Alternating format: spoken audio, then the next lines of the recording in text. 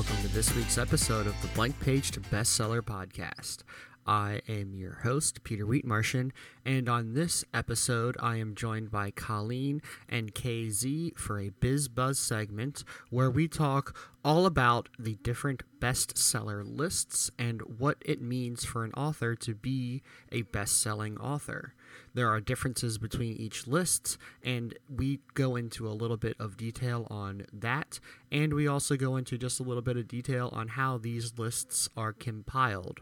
We don't necessarily go into how you, as an author, can be a best-selling author on one of these lists, but we just cover the basic differences and similarities between bestseller lists.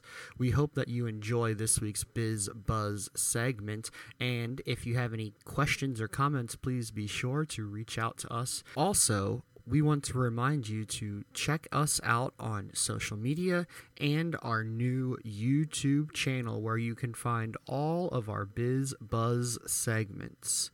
Right now, we are still going through a little bit of the backlog from the very first few episodes, but all of our new Biz Buzz segments are now on our YouTube channel. You just need to search the author's voice in YouTube, or there is a link down in the show notes.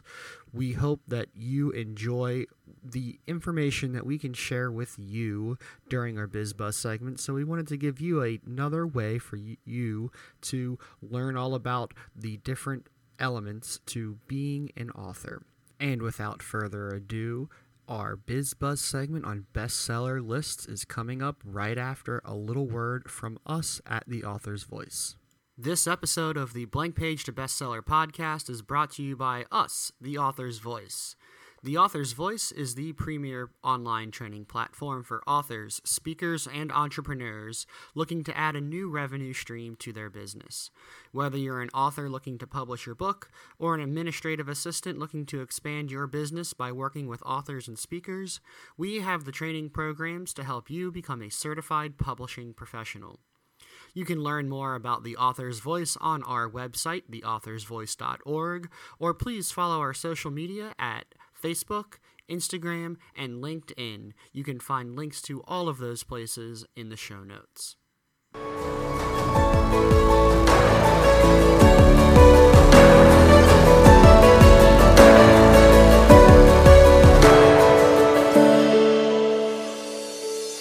Welcome to this week's Biz Buzz segment on the Blank Page to Bestseller podcast. I am joined by KZ and Colleen this week, as always. And this week we're going to talk a little bit about bestseller lists. So I know in the past we've talked a little bit about what a Amazon bestseller is, but there are other bestseller lists out there, and we just kind of wanted to cover what those lists might be and what it means for an author to be a bestseller, or how, not necessarily how they're going to get on the list, but what does a bestseller mean to an author. So first off, we will just name a couple of these bestseller lists. I know we've talked about Amazon bestseller lists, but another popular one is like the New York Times bestseller list or the USA Today bestseller list. And I'm going to turn it over to Colleen and KZ to see if they have any other bestseller lists that they have heard of or that are popular. So let me start off with Colleen. Well, there's also the Wall Street Journal. That's a popular one and pretty huge. But there's also these smaller lists. They're called like Barnes & Noble, Publishers Weekly, LA Times. And what's really great about them is they pay attention more to the readers than the actual, what would you say, Candy, author. They pay attention to who's really reading it. Yes, they don't pay as much attention to the marketing that's going on by big publishers. It's a lot easier for any author, not necessarily one that is sponsored by a big name in publishing. An indie author has a lot easier time getting onto the Amazon list and also these smaller lists. So, and I think readers pay attention to this. I do too. And did you know, I've got a couple of numbers if you guys want to hear. On the New York Times, to get on a bestseller list, you have to sell 9,000 books in a week. That's an author has to sell 9,000 books in 1 week. And then on the Wall Street Journal, they need to sell 3,000 books in a week in order to get on the list. That's pretty many books. That's more than pretty many. Oh, yeah, and I think That's yeah. yeah, that's a lot of books, and I think that's why with a lot of those big national bestseller lists, you see a lot of, I mean, mostly the big five publisher, the authors who are part of the big five publishers are the only ones that are on those lists because you have to sell so many books in those. So let's say then, so let's just say you have to sell 9,000 books to get on the bestseller list. Is that possible for a indie author? It's possible, Peter. I'm not going to say it's likely. Hmm. It is very definitely possible, doable. It's been proven again and again. It's not as bad as winning the lottery. Okay. Your chances are much better than that. If you are a published writer and you are putting out good work and you're building a good following and a good background, it's really not that hard to sell 9,000 copies in a day or a week rather. But it doesn't happen overnight. Hmm. It takes time. So that's why these other lists are, I think, so critical, is because how do we build if we don't have something that we can say, hey, look at me, I'm good. Hmm. And these people agree. And so I think it's important to have all variations of these lists, um, Hmm. for the writers and the readers. Yeah, I would agree 100% with that. I'm gonna just say, like, let me just set the groundwork a little bit here too, so that we kind of are all on the same page. So yes, we mentioned that there are different bestseller lists, and we mentioned some of them have certain number of books that are needing to be sold by an author to be a bestseller. But how do these book review sites or these newspapers or whoever is putting out these bestseller lists, how do they actually calculate sales? And it's all about sales. It's how many books are being sold. And I'm going to use the New York Times because I have them up here, and they actually have a pretty decent little article on their methodology on getting people on the bestseller list or books on the bestseller list. But they actually go out and talk to they have like thousands of diverse selling locations report their actual sales on hundreds of thousands of individual titles. That's directly from the New York Times. So a lot of these booksellers report their numbers to these best selling lists, and that's how these lists are calculated.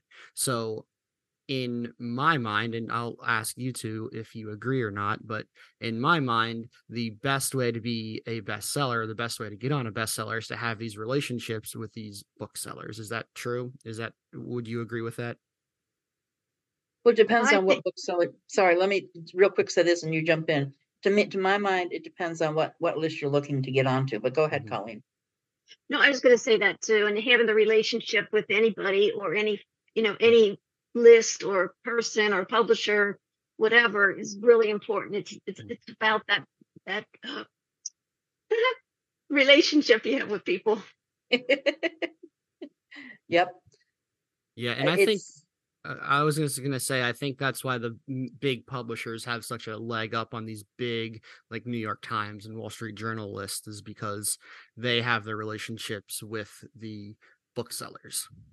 They do, and they also have the ability to scale fast. Hmm. So if like when lightning hits, when lightning strikes, and a book all of a sudden jumps because Hmm. for whatever reason it's taken the public's fancy, Hmm. um, it can be a challenge to get enough books out fast enough. Just yesterday, I saw, or maybe the day before on the Today Show, I saw the anchor has put out a new book, and within a day it was out of print, and they were having to scramble to get another printing ready. And that can happen even in something as big as that, because you have to Hmm. know darn well that Savannah's book, they had to know that it was going to go big, so, and it can still happen. So that's important too, but that's not something that the writer can be concerned about, or the Hmm. reader, but it is a Hmm. fact of this. And Hmm. having that relationship with multiple sources gives you the best control you have over that, if you have any, I guess. Yeah, that's so true. Let me talk a little bit about Amazon bestseller real quick. I know we've talked about this a little bit more, but um, the Amazon bestseller list is a little bit different because it's basically um, Amazon doesn't really necessarily tell you exactly their calculations on everything, but it is how many books you can sell, and it's usually through a day is how you get on the Amazon bestseller list. Is that would you both agree with that? It's not necessarily a day, it's within a 24-hour period. And what they don't tell Mhm. us is when that 24 hours begins and ends. Yeah, so that um, is different. and it's also based on category. So Hmm. it depends on how many sell in that category in that time frame. Hmm. So Yeah, that's important to know too. So let me separate what the Amazon bestseller list is versus some of the like the newspaper bestseller list. So like we said, 24 hours for the Amazon list. If you're the bestseller in that category, you can become a bestseller. But most of the big the national newspaper bestseller list are usually based around how many books you sell in a week. So that is another variation. I know, for example, if you are an Amazon bestseller and an author, you get to be called an Amazon bestselling author, and it shows up on your page. Same thing with like if you're a New York Times bestseller, you can slap a little sticker on the front of your book that says I'm a New York Times bestseller, which is great. But again, there are differences between the two of them. We talked a little bit about the categories for Amazon. I'm going to ask Colleen, are there categories for some of these New York Times bestsellers, or are they just one list? Oh no, there's different categories for all of them. They have for your fiction categories, children's authors, young adult, that type of thing. So there are different categories for all of the different genres. Well, that's good. Yeah, that's important to know because um, I have. Let me just pull up the New York Times bestseller list that we are seeing. Um, there's different things like they separate it out into like print bestseller or ebook bestseller or nonfiction or um they even go to the difference between like hardcover and paperback. So there are a lot of different categories that are on these big major national bestseller lists. So let me ask KZ then, moving on from the like what a bestseller list is, what does it mean for an author or a book to be called a bestseller? Is there something special that they get? Is there some sort of recognition? Is it something that authors should strive for?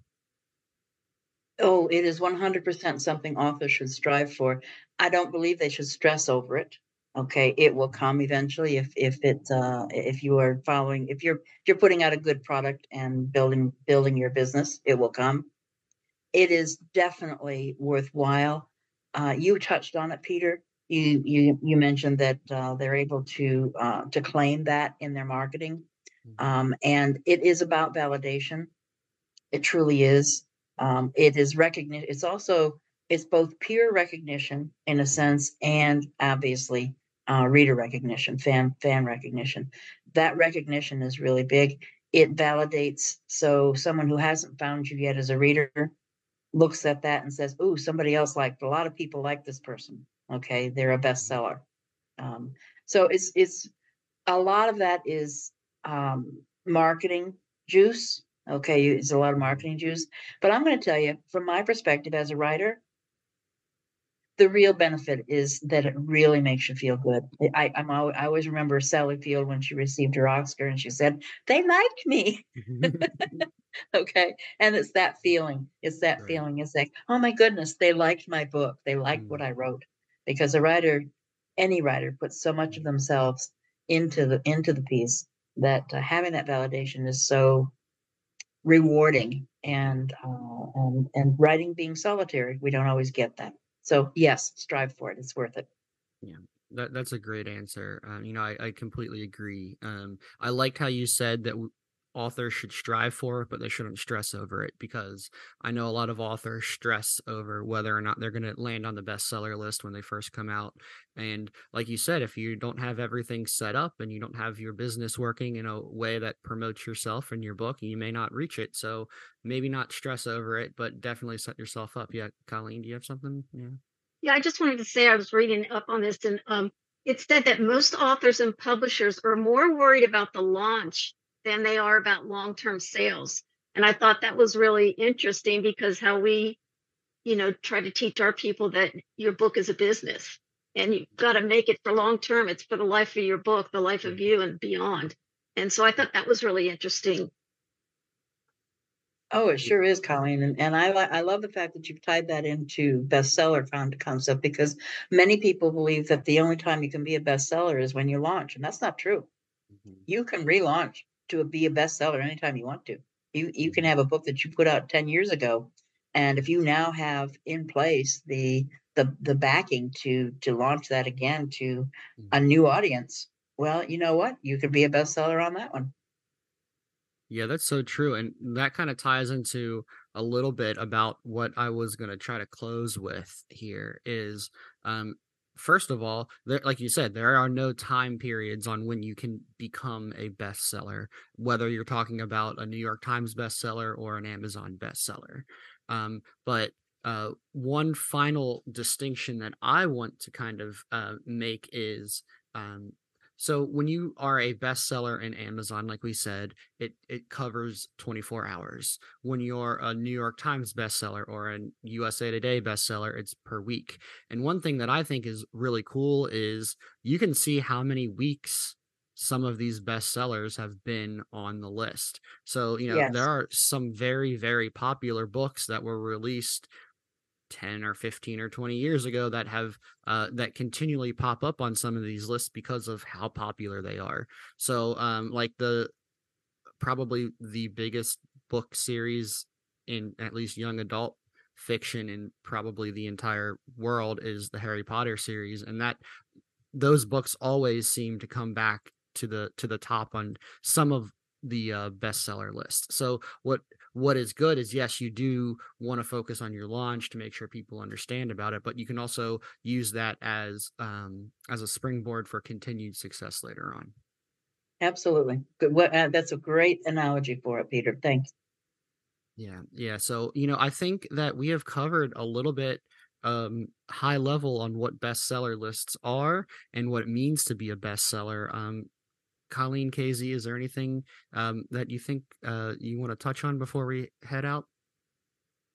I think I've said everything that I've thought about. Yeah, and I think I've said what I wanted to say as well.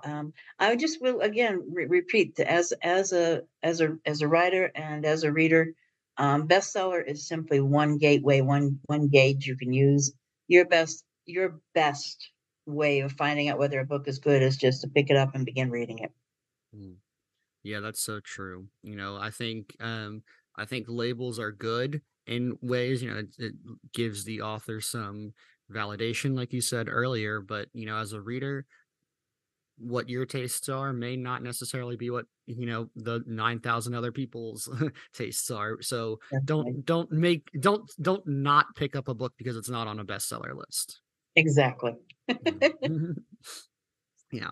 So I want to thank both of you for joining me this week, and we are going to be back next week with a new biz buzz segment.